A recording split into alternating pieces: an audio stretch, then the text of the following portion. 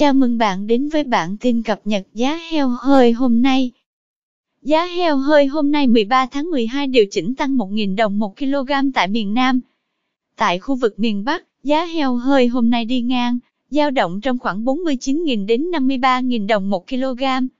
Theo đó, các địa phương như Bắc Giang, Yên Bái, Nam Định, Thái Nguyên, Phú Thọ, Thái Bình, Hà Nam và Tuyên Quang tiếp tục neo tại mốc 50.000 đồng 1 kg. Mức giá cao nhất khu vực đang là 53.000 đồng 1 kg, có mặt tại tỉnh Hưng Yên. Trong khi đó, Lào Cai đang giao dịch với giá 49.000 đồng 1 kg, thấp nhất khu vực. Tại khu vực miền Trung, Tây Nguyên, giá thu mua heo hơi hôm nay dao động trong khoảng 49.000 đến 51.000 đồng 1 kg. Thừa Thiên Huế, Quảng Nam, Bình Định, Khánh Hòa và Đắk Lắk tiếp tục thu mua heo hơi với giá 49.000 đồng 1 kg, thấp nhất khu vực. Các tỉnh như Thanh Hóa, Hà Tĩnh, Quảng Bình, Quảng Trị, Quảng Ngãi, Lâm Đồng, Ninh Thuận và Bình Thuận đang giao dịch chung mức 50.000 đồng 1 kg.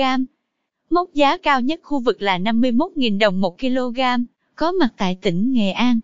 Tại khu vực miền Nam, thị trường heo hơi thu mua hôm nay dao động trong khoảng 48.000 đến 51.000 đồng 1 kg.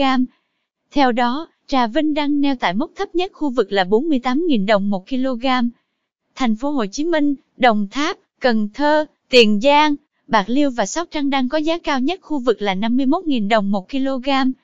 Riêng An Giang tăng 1.000 đồng 1 kg lên mức 49.000 đồng 1 kg, cùng với Bình Phước, Tây Ninh, Vĩnh Long, Kiên Giang, Hậu Giang và Cà Mau. Cảm ơn bạn đã theo dõi bản tin cập nhật giá heo hơi hôm nay. Chúc bà con chăn nuôi một ngày mới tốt lành.